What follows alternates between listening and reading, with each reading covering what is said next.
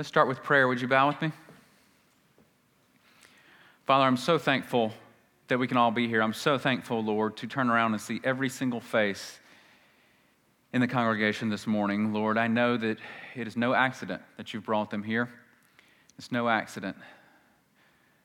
The word that they'll hear this morning will be good for each one of us in many different ways. So I pray, Lord, that you would please cause our hearts to be soft and receptive to what you would speak to us. Lord, and though Christ fellowship is small in number, please make us big in love, devotion, and obedience to you, God. Use your word to draw sinners and to build up the saints. In Jesus' name, amen. I've titled the message this morning, Key to the Kingdom, and you'll see why in just a moment. Key to the Kingdom. And we saw last week that as Jesus continued to travel south, he's getting closer to Jerusalem. And chapter 10 started us off with some topics of great interest, but also topics of great contention, especially for non-Christians, topics of marriage and divorce. You might remember that in discussing those, we learned many things that we needed to know about marriage and what to make it strong and good, but then the things also about divorce and how there were only two exceptions for it to be there in the Scriptures. If you missed those, please go listen to last week's message. But I want to talk about that there's actually going to be 5 total topics that Jesus addresses in this chapter, Mark chapter 10, as he's making his way further south now and now finds himself in Judea, the southern part of Israel. He touches on 5 different topics in this chapter, the first being the one that we covered in the last 2 messages. I'm just going to lump them together, though they are 2 things, marriage and divorce. We're just going to say marriage/divorce as one topic, okay? Today we're going to talk about children and children as the key to the kingdom. Next week, the perils of possessions. 4th topic for this chapter is sacrificial service. And then the last topic of this chapter is faith, namely faith of a blind man that we're going to see in weeks to come. The Holy Spirit, he's not only perfect in how he inspired Mark to record these things, he's also perfect in how he led our Lord Jesus while he was here on the earth, and with whom he had our Lord Jesus interact. Why do I say that last part? Well, because in bringing certain people to Jesus at certain times, both those who loved him and those who hated him, we receive a record of truth that, if understood and followed, becomes, of course, to great benefit to us. Everything that's recorded in Scripture is of great benefit to the believer. And who he brought to Jesus at different times are recorded for all eternity, for all believers of every time and era to read and to benefit from. And the portion that the Lord has us in this morning of Mark chapter 10 is this section that is going to teach us all, because Jesus is going to interact with parents, he's going to interact with children, he's going to interact with disciples, and the Lord has something to say to us, each one of us, through these interactions this morning. Our Lord has something to teach us all about children, about ourselves, and about, and most importantly, himself this morning. So let me read the text to you. Mark chapter 10, verses 13 through 16 is where we're going to be, a shorter section than what we've been, much shorter than what we're going to attempt to tackle next week.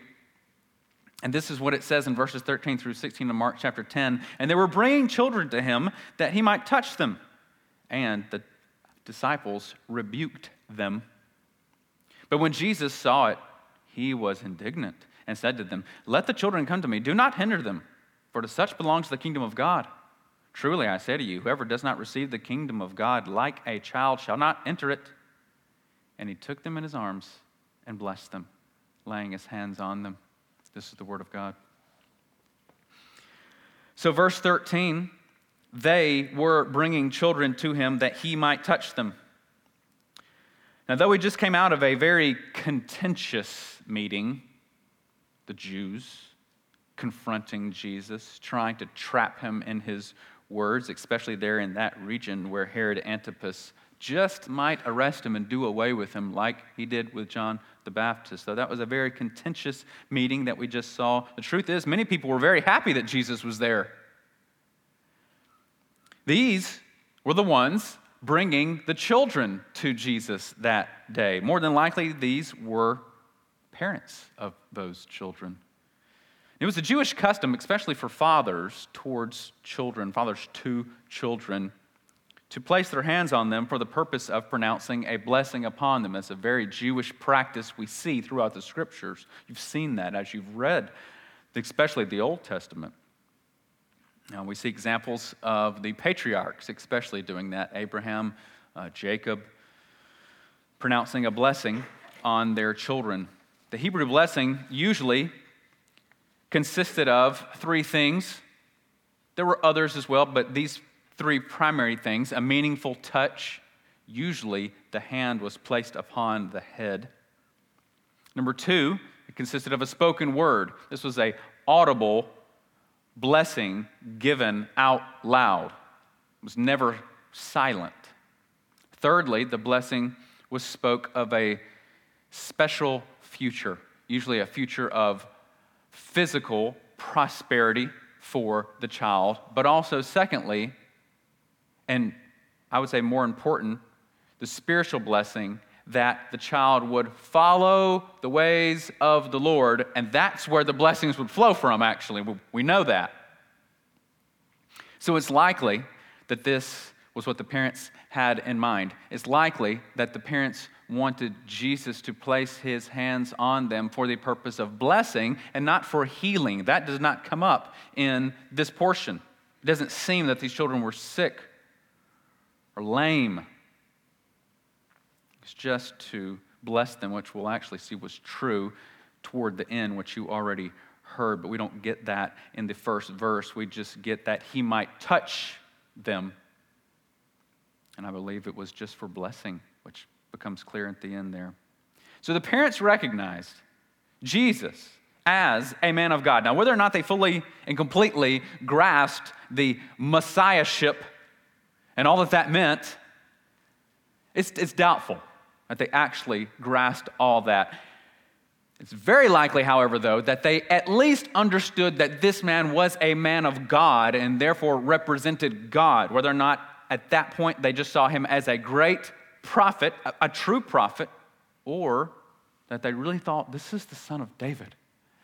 We don't know, but the principle would still have been the same. You represent God, and therefore we want you to bless our children and have the hand of God upon our children. That's what we want for them. This is what all good and godly parents want for their children. The parents would have had to have been active, though, to take their children to Jesus. They would have had to have made a choice upon hearing that Jesus was passing through their town to get up and go to where Jesus was. And they would have had to have also put other priorities of that day aside to make this meeting with Jesus the highest priority. They would have had to have made all those choices to get their children into the presence of Jesus. Parents, what priorities are you willing to set aside to make sure that your children are exposed to the presence of Jesus? You will have to set aside some priorities to make that a higher priority. We all do. Whether or not you're an ordained minister like myself or an average layman, we all have to make getting our children exposed to the presence of Jesus a priority. And that involves making other priorities lesser priorities. And let me tell you, however, Those lesser priorities scream for your attention louder than Jesus screams for your attention. They scream. They are like needy people, needy children that say, me first, I am more important.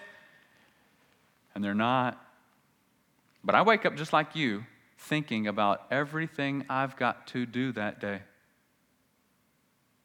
And it's only by God's grace when I first choose to sit down and read my Bible before tackling those things.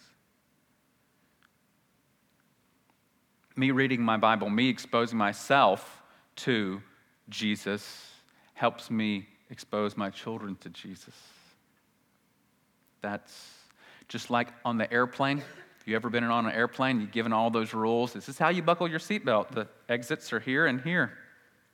What do they tell you about the oxygen masks? Place it on yourself first before you place it on the one you're trying to help. Why? Because you're no good to the person beside you if you're dead. And you're no good to your children if you're spiritually dead either. So one way to make sure your children are exposed to the presence of Jesus is to make sure you're exposing yourself to his presence. Then it becomes a higher priority for you. So I don't just want to stand up here and say, make Jesus a higher priority. Parents, do better. Now let's move on. No, that's not what I want to do. That can motivate people, but guilt and fear, that's just a poor motivator. Let me motivate you instead to move yourself into his presence more. And then you'll be more motivated to move your children into his presence, and you'll be better at it. These people put everything else aside that day in order to get their children to Jesus. It was vitally important to them. They said, everything else we have to do today, it can wait. But not everyone thought so. Not everyone thought, parents, you made a good choice by being here. We're glad to have you. Look at the rest of verse 13. And the disciples rebuked them. So, seeing themselves as something like Jesus' political handlers, they sought to keep people from Jesus that they believed would keep Jesus from his mission. These little ones weren't worth Jesus' time, in their opinion. Jesus Christ of Nazareth has bigger and more important things to do than lay his hands on your dirty-faced children. Go away. So the text says they rebuked these people. Now, the word rebuked that's used here is also used in other places in Mark. The same Greek word is used when Jesus rebukes a demon. In chapter 1, verse 25, it says, Jesus rebuked him, saying, be silent and come out of him. Same Greek word. Also, it's used in chapter 4, verse 39, when Jesus rebuked the wind and said to the sea, peace, be still. So this would have been a firm reprimand on the part of the 12 towards the parents with the young children. Now we're going to see, we already know, that Jesus has a great affection for children. He loves children. We know that song. The song's in your head right now, the one that you sang as a little child about Jesus loving the little children. And what's interesting is that his followers didn't yet. I'll put yet in there. They're not in their best place right now, but they will be. They will be. So how does Jesus reply to his handlers? Air quotes around his handlers. Look at verse 14. When Jesus saw it, he was indignant and said to them, let the children come to me. Do not hinder them, for to such belongs the kingdom of God. Jesus sees what they're doing. He does not praise them for it. He does not thank them for it. He gets angry at them. You know, this is the only time in the Gospels that Jesus is said to be indignant. Now, that word is used in other places in the Gospels. So this is the only time we read of Jesus being indignant, specifically using that adjective. There's a man named James Edwards. He's an author. He's also a New Testament scholar. He had this to say about Jesus' indignation. He said, "The object of a person's indignation reveals a great deal about that person. Jesus' displeasure here reveals his compassion and defense of the helpless, the vulnerable, and the powerless." In other words, let me just word it this way. What you hate reveals a lot about what you love, doesn't it? What you hate reveals a lot about what you love. We should all desire Christ's blessings on our children because Jesus loves children. So Jesus tells them to come to him. Let them come to me. We all want Jesus' blessing on children, our own children, and others' children. On all children, whether they be already born or still in the womb. We want Jesus' blessing on all of them, born and unborn, our own or others. And Jesus tells us the primary reason for why the children should be allowed to come to him. He says, "For to such belongs the kingdom of God." That's why. He says, "For." For is another way of saying because. Let them come, because to such belong the kingdom of God. Other translations word it, the kingdom belongs to such as these. That's how I learned it in the old King James. The kingdom of God belongs to such as these. Belongs to ones like this. That's what he's saying. So what does Jesus mean by that? Danny Akin made these helpful remarks as to why the kingdom of God belongs to ones such as these children. He said this, he said, "Children don't know all they need, but they know they need the help of others, and they are hopeful they will receive it. They come small, helpless, and powerless. They have no clout or standing." Children, clout means like sense of importance. They have no clout or standing, and they bring nothing, listen to this, but empty hands. This is appropriate since only empty hands can be filled. Isn't that good? They bring nothing but empty hands, and that's appropriate because only empty hands can be filled. I liked that by him when I read it and wanted to share it with you all. So children, especially small children, by the way, the word that's used for children here means very small children. There are different words for children in the Greek. This one means small children, like 3 years and under. So children, especially small ones, are dependent, and they know it. They know they need an adult to help them. They reach out for adults to help them, to pick them up. And the truth is that without an adult giving them what they needed, at 3 years and under, they would die. We know that. God's made them dependent. It's not like some animals, it's not like some things in the animal kingdom where they're born and a few minutes later, they're up and running. I watched a documentary about these animals that are migrant animals going across Africa. The mom had the baby. An hour later, it was up and galloping along with the herd. And I thought, yeah, we're not like that. Not even close. God can make, obviously, things that are able to run within an hour. And he's made us very different from that. And that's the illustration he's trying to make here. That's the point he's trying to make. Look at them. See how they are? The kingdom of God belongs to ones like that. To such, ones like this, the kingdom of God belongs to them. Now, in saying this, he didn't mean in any way that children are sinless, that they don't possess the same sin nature that's been passed down to all of Adam's descendants. He didn't mean that at all. Once a child gets to an age of proper understanding, he has to repent and believe, just like all of us do, in order to be saved, because he needs to be saved. Yes, there are things about children that Jesus says are the qualities, are the mindsets, are the heart patterns possessed by those who belong to the kingdom. That's what he's saying. These qualities that they have, these mindsets that they have, and these heart patterns that they have, they are to be possessed also by those who belong to the kingdom. They're supposed to be like them in those ways. But there are other qualities.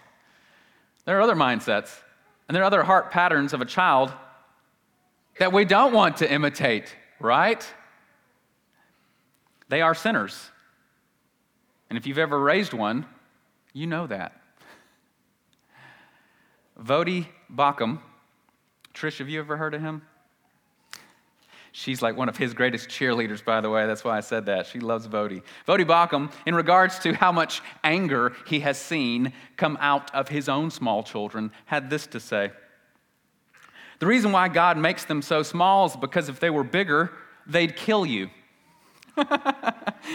He said, that's not a little angel. That's a viper in a diaper. So yes, there are traits that a child possesses that those who belong to the kingdom must possess, yes, but there are sinful traits that we don't want to possess that are also in children. So this is in no way implying that children are somehow sinless, don't need a Savior. Not saying that. He's saying, look at their dependence, look at their trust, look at their hope. Look at the fact that they have no attitude of importance or pride. That's what he's pointing out. But they are also descendants of Adam, as you and I. So therefore, gospel-saturated homes will ensure that they're hearing the good news of Jesus Christ, by which they may be saved.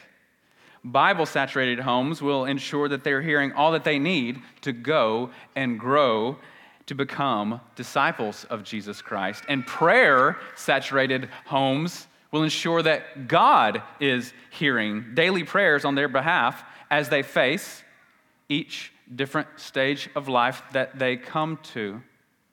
And by His grace, face it with the help of the Lord. He didn't know I was going to do this, and nor did she, but remember that song that we just sang? Open up every door, write it on every wall. I don't know if you noticed this about if you've ever been over to the Richardson's homes, or even if you noticed it when we were filming our services in the past, but Seth and Allison are very big on making sure that they have Scripture written. In their old home, there was a chalkboard that you guys used to write Scripture on. I noticed it whenever we would film our church services. I could see it in the background, and there was a Scripture written there. And then guess what? I just showed up. I knew they wouldn't care.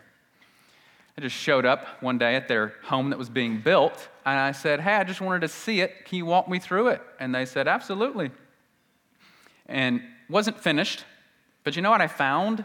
That there were Scriptures written on boards that were just up, that hadn't been covered yet. They had written verses on boards that they knew were going to get covered.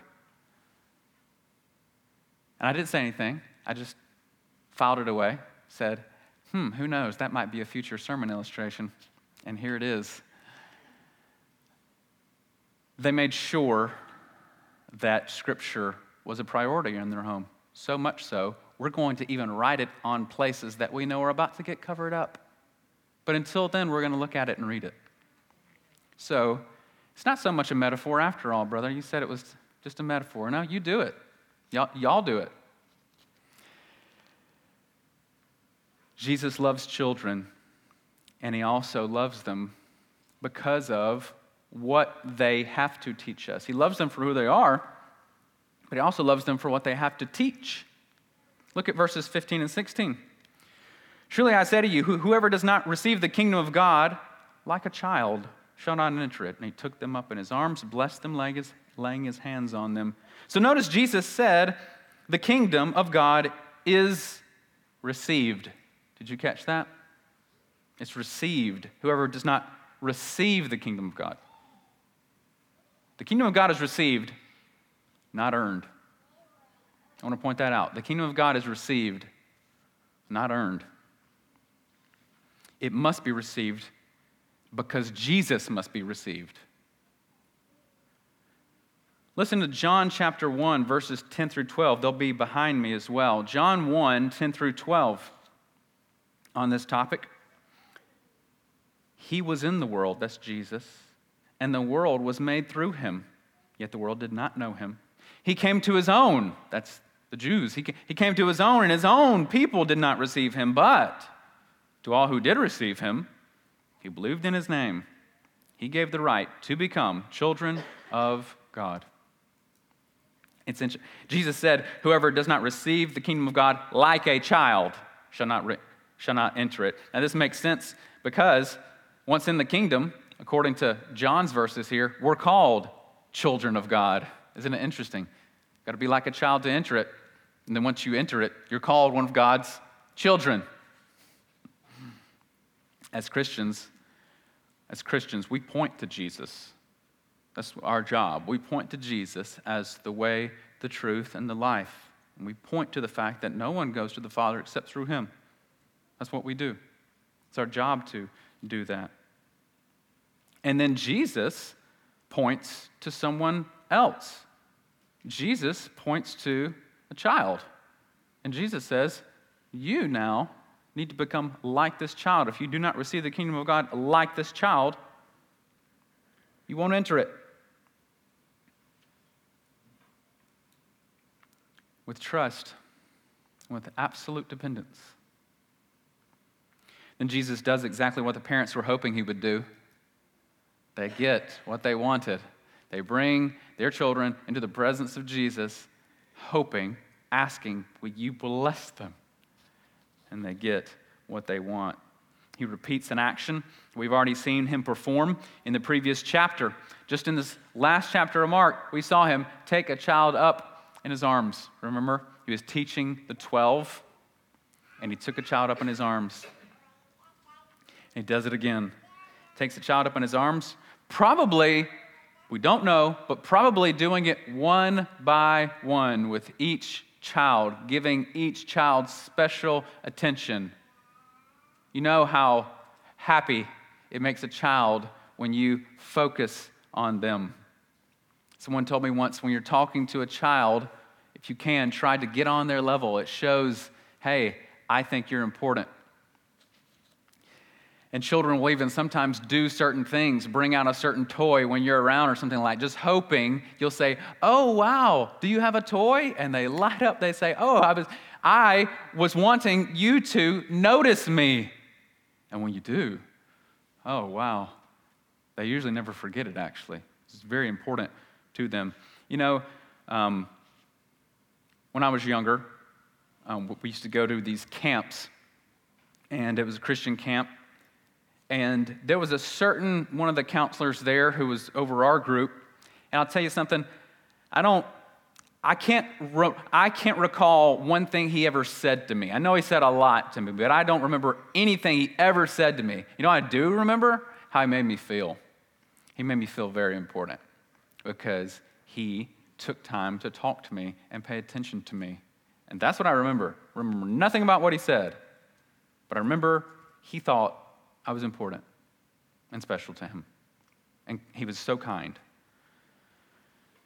Jesus, I believe, took the time to pick up each one, I believe, and make each one feel important and special to him because they are special to him. And the text says, he blessed them. He blessed them. In my introduction, I said to all of you, I said our Lord has something to teach us about children, about ourselves, and about himself. So let me conclude with this then. We've already been learning about all those things, though, haven't we? Let me conclude with this, some application for our part. So, parents, And grandparents,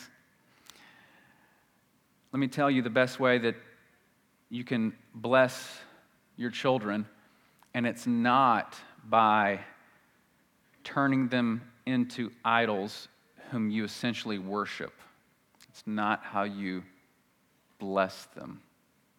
It's not also by pampering your children. It's not how you bless them. It's also not by giving them everything under the sun. It's not how you bless them. Nor is it by placing them at the center of your universe, a place that they will gladly occupy, by the way. I told you children like attention. That can be overdone. That can be overdone. And they'll just keep taking it and taking it and taking it. They really like attention. They will gladly be the center of your universe, so there has to be a balance. The way you bless your children is by having a biblical view of children. It's the best way that you can be a blessing to them, is have a biblical view of them. See them as who they are. Yes, blessings from the Lord, as the psalmist says. He says that. Children are a blessing from the Lord. Happy is the man whose quiver is full of them. You know what a quiver is? A quiver holds arrows. I tell people, our quiver only holds 5, so it's full. So yes, see them as the blessing that they are, as the psalmist says, but also see them as sinners in need of a Savior who possess a sin nature. You have to see them as that as well, or you will not have a balanced view of them, nor will you be a blessing to them. Love them by raising them up in the nurture and teachings of the Lord. Absolutely. Saturating them with the Word of God. This is how you also bless them. Jesus said about the Holy Spirit, when the Holy Spirit comes, He will bring everything I've said to you to your remembrance. Now, you can't remember something that was never there in the first place, can you?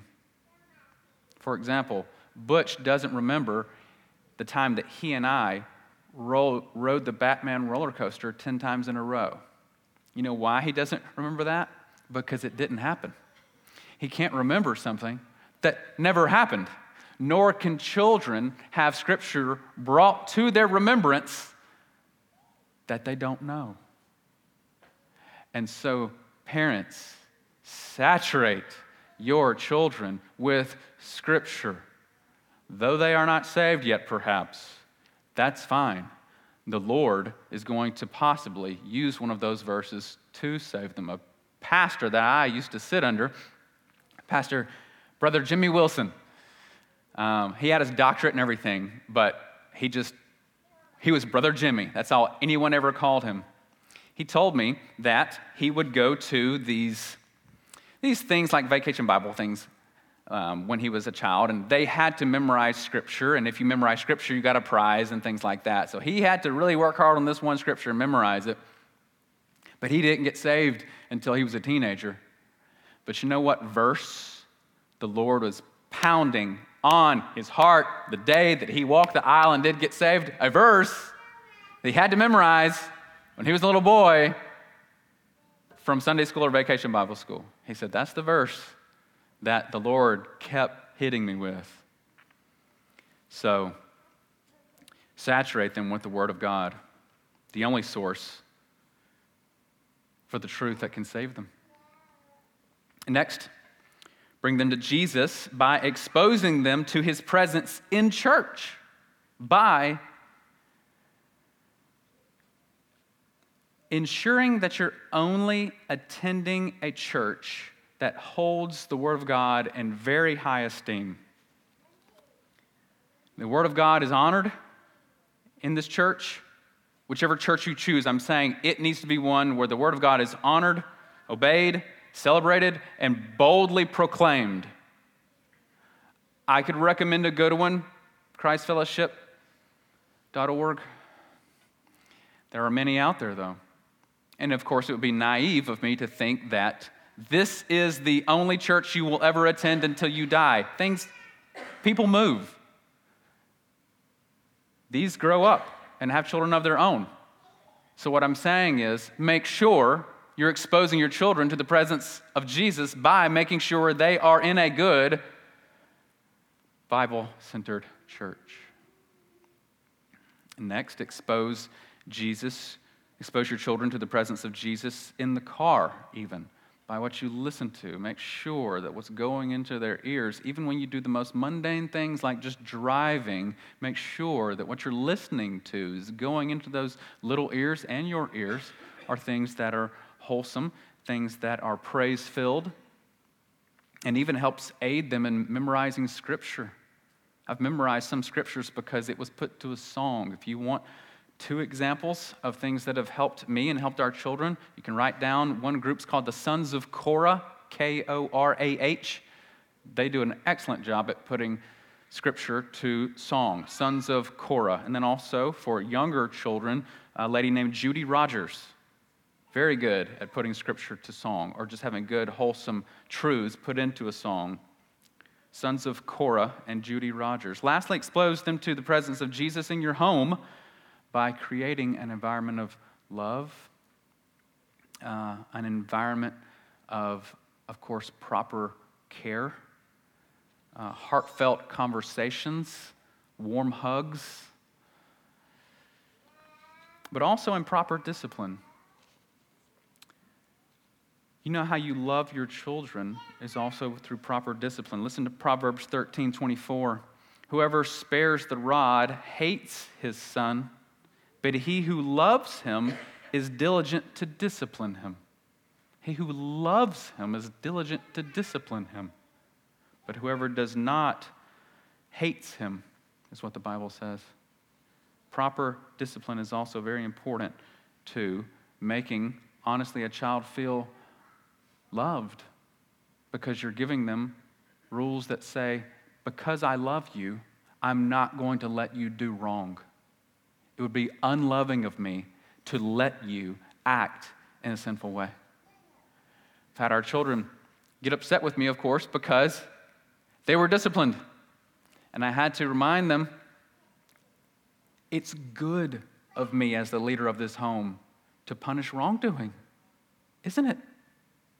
And of course they say yes. I've even had children come up and just a few minutes after the spanking, hug me.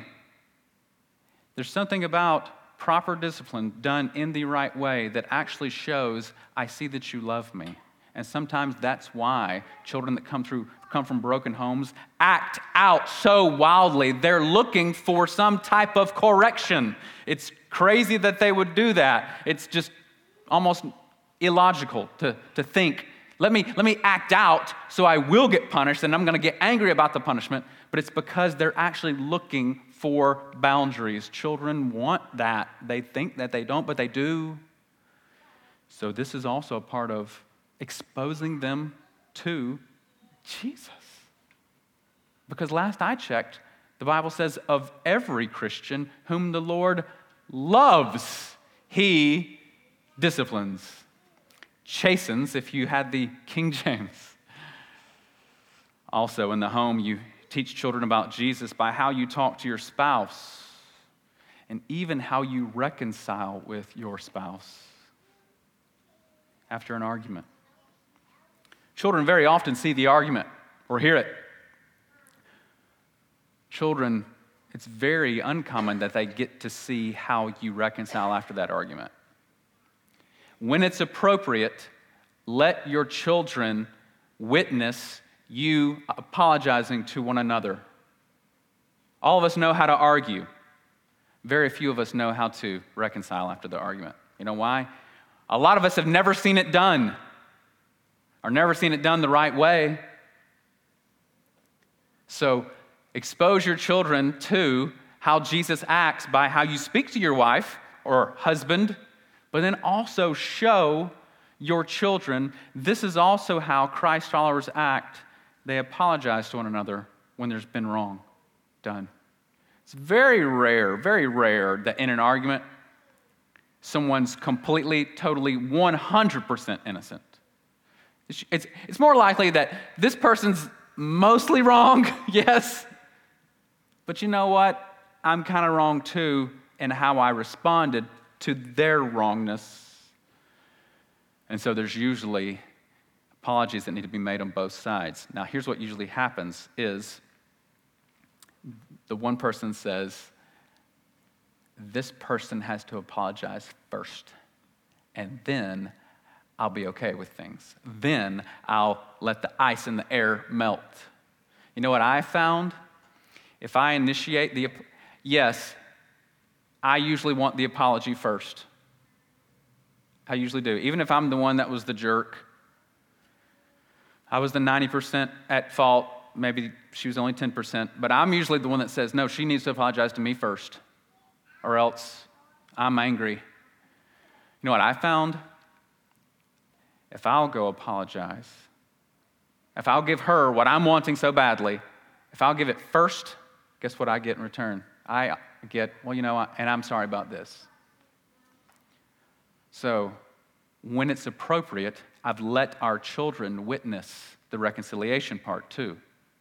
Because they've gotten to witness, or hear at least almost all the arguments. But very rarely do we let them, do we show them, and this is how you make up. That's also how you show, this is how Christ works in a family. This is also exposing your children to Jesus. Parents, we're given the responsibility to raise our children and to teach them all that they need to know and all they need to know in order to know Jesus. But Jesus, in closing, Jesus has also shown us, hasn't he, that children come into the world with the key to teaching us how we are to receive the kingdom. We all have something to teach each other, it sounds, doesn't it? I hope this has been helpful. Please pray with me. Father, we thank you for the fact that